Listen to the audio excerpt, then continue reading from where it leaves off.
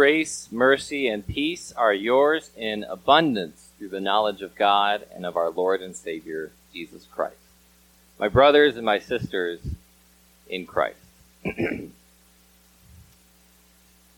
A high school sophomore comes home. He plops his book bag on the floor in the front room. He shuffles his feet over to his room. He nudges the door closed halfway. Without even turning the light on, he slumps onto his bed. His father has been watching this happen. He comes up to him and he says, "You all right? What happened?" The boy says, "Nothing." 24 hours later, the same high school sophomore comes home, hangs his book bag up. He's got a piece of trash in his hand. He pretends it's a basketball. He fakes his dad out. He throws it away in the trash. He's laughing. He's talking smack to his father. He sits down on the couch in the front room with a big grin on his face. His dad says, "All right, what happened?" He says, "Nothing." The truth?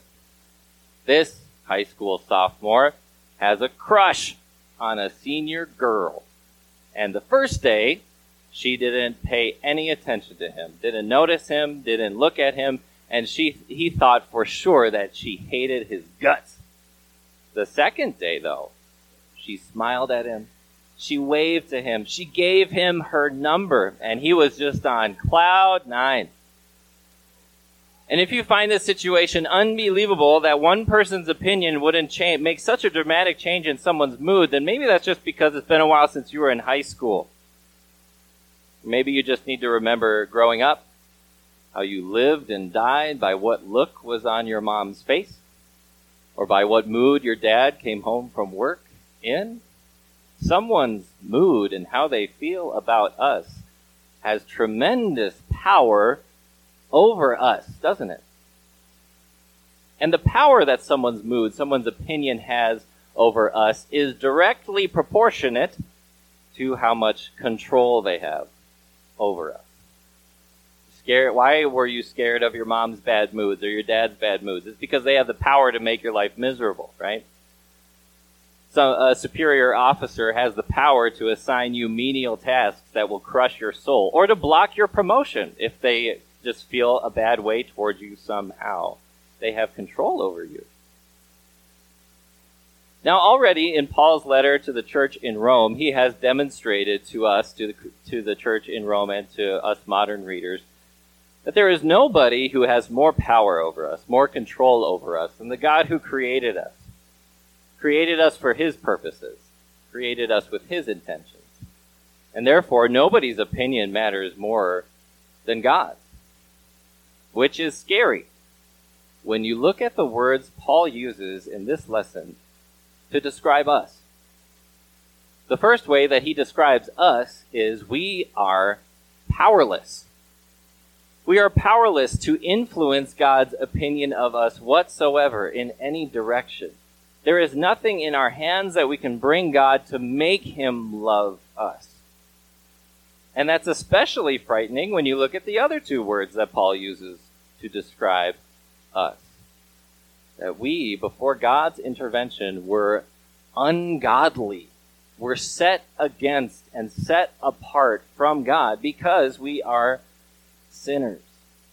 So the person whose opinion matters way more than our crushes, way more than our supervisors, this is God who holds our lives in his hands. He has all the reason in the world to punish us. Which is why the very first words of this lesson are so tremendously powerful, are so jaw-droppingly amazing, because Paul reaffirms to us what he's already said in this letter so far.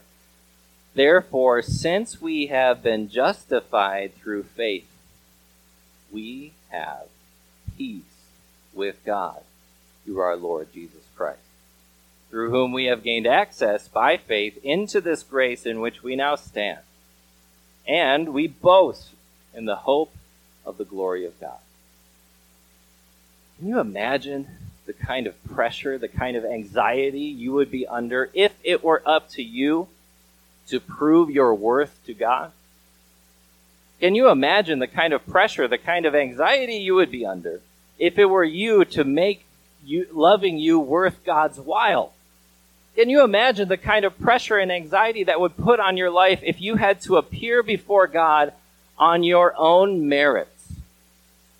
But you don't.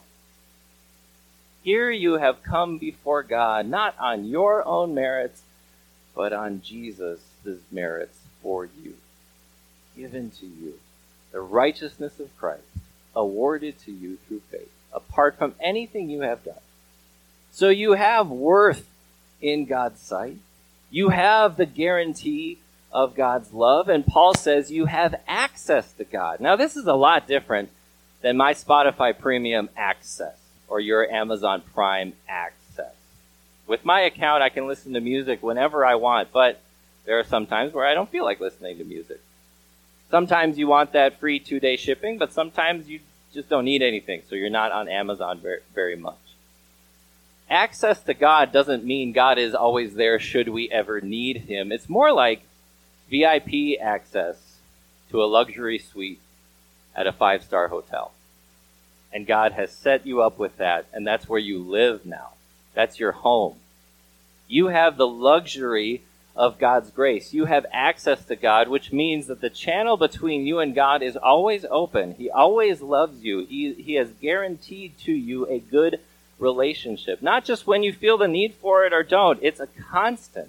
God's love for you is a constant in Jesus Christ. And he has connected you to that love through faith.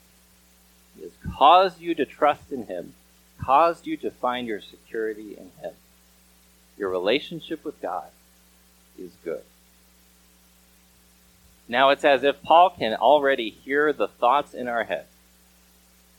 It's as if Paul already knows the logical conclusions to which we might take this. He can hear the thoughts in the Romans' heads.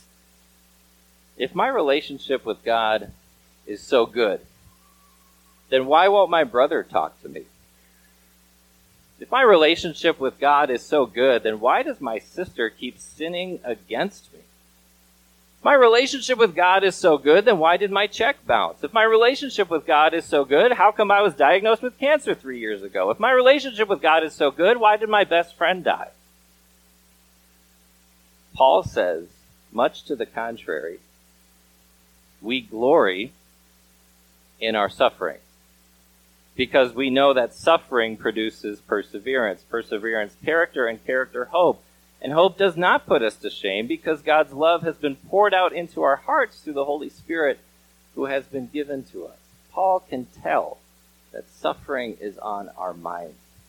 Paul can tell that we have this tendency to theologize our relationship with God, but when it comes to brass tacks, we got to make it on our own. That's not the truth. And here's why it's important to remember what we've already discussed. If you don't think that you are powerless before God, that there's nothing that you can do to influence his opinion, to make him love you more or less, if you think it is up to you to serve him and to make loving you worth his while, then how does that change suffering? You go through one bad day, and that's not fair. God, after all the work I've done for you, after all the service I'm doing for you, this is how you pay me back. Maybe following God isn't worth it. If you don't see that before God's intervention you were nothing but ungodly and sinful apart from his grace, then you might look at the suffering in your life and say that you don't deserve it. God, what are you doing? I'm a good person. Why would you do this to me? And worse yet, if you forget that your relationship with God is one of guaranteed grace, you might look at the suffering in your life and say, see, I'm a worthless sinner. God doesn't love me. I do deserve this. And you will think of your suffering as if God is punishing you for your sin, as if there's some debt that has yet to be unpaid. But brothers and sisters, none of these are true. You don't work to get God to love you more. God's relationship with you is guaranteed on the basis of his grace, of his unconditional, unchanging love. So what does that mean about suffering? Well, think of it this way. If God's love is a guarantee, And he always loves you, and his grace is always for you, and he guarantees you a good relationship with him through faith in Jesus Christ. And if he's also the God that holds your life in his hands and the God who promises to protect you and preserve you, then at every moment of your life, sufferings large and small, God is protecting you from an infinite number of them at every second. So why does he let one through? Why did God let that bad thing that happened to you, whether it was large or small, whether it was a cancer diagnosis or you just couldn't find a parking spot yesterday and you were late for an appointment, why did God let that happen? Paul says, because he's growing you. He's teaching you. Even your sufferings serve a gracious, loving purpose. Suffering produces perseverance, and perseverance produces character, and character produces hope. Because what is suffering? Again, we're talking about the big stuff and the little stuff. Every bad thing is a chance to lean into God more, to lean into God's grace more, to go back to what you know about God and let that guide you. Suffering is how God brings the future into the present. Because God promises you future deliverance. He promises that through faith in Jesus Christ, he's going to take you home. He's going to take you to heaven. He's going to give you a peace that you have never known in life on earth. And suffering in life on earth now causes you to look forward to that hope, causes you to look forward to that peace. And in a sense, it brings it into your presence because you experience some of that peace right now as you say, God, I know this is bad. Suffering is bad. We can call it what it is, but I know it's not going to last forever. God, I trust in you to bring me through this. God is teaching you to say that. But it's very, very important for you and me, brothers and sisters, not to lose grace. That's why Paul ends our lesson the way he does. You see, at just the right time, while we were still powerless, Christ died for the ungodly. Very rarely will anyone die for a righteous person, though for a good person someone might possibly dare to die. But God demonstrates his own love for us in this. While we were still sinners, Christ died for us. I would die for you, a husband declares to his wife on their wedding day. 2 weeks later, though, after they're back from their honeymoon, while he's playing video games, she asks him to take out the trash, and he rolls his eyes, and he curses the day that he got married. Because before he was a bachelor and he could do whatever he wanted. I would die for you, a brother says to his brother. Although 2 weeks later, when they have a debt that is unpaid, he sneaks into his brother's wallet and steals back the $5 that he owes him because you owed me. I would die for you, we say, and this is meant to be the height of an expression of love. But let's face it, guys, none of us, very few of us, I should say, will be in a position where that will be asked of us. And so it's a safe thing to say, I won't have to die for you. There are members of the military, of course, who are saying this all the time, who are willing to put their lives on the line, who are willing to give up their lives. But most of us are not in that position. And we prove that maybe that love isn't within us when we aren't even willing to be inconvenienced for each other. We would do things for each other if we consider it worth our while. That's human nature. That's what Paul is saying. Very rarely will someone actually die for someone else, is his argument. But look at what Christ did.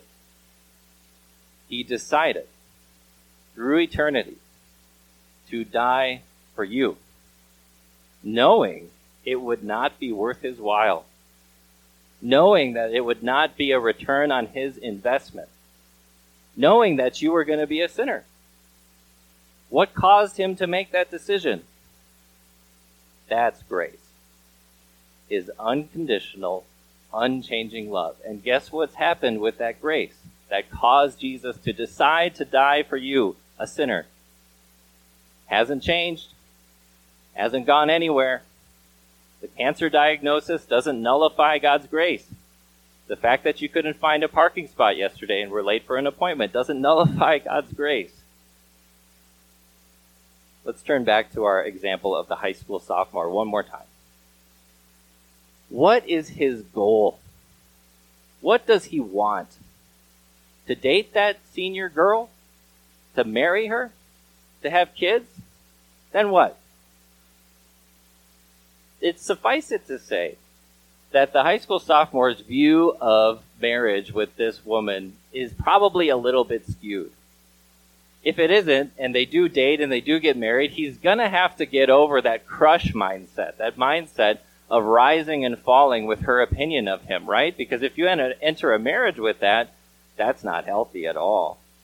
The second that she comes home and criticizes him for anything or expresses displeasure in him for anything, he's going to be in shambles. He's going to be so depressed.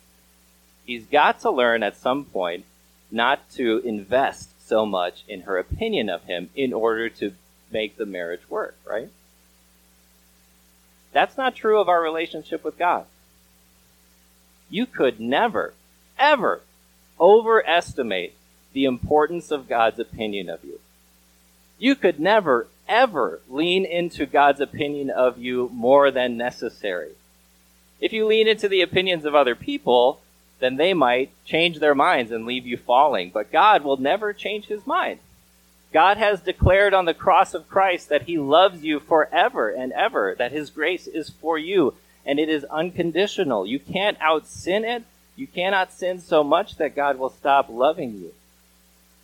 And he has purchased you, made you his through faith, justified you, declared you righteous in Christ. Suffering is your chance. Your bad days, your bad moments, no matter how big your suffering is, that's your chance to lean into that grace even more, to go back to God even more, to trust in God even more, to persevere in God's grace even more. Because that's what we're here for, isn't it? To learn and to know and to grow in God's grace. God grant it for Jesus' sake. Amen.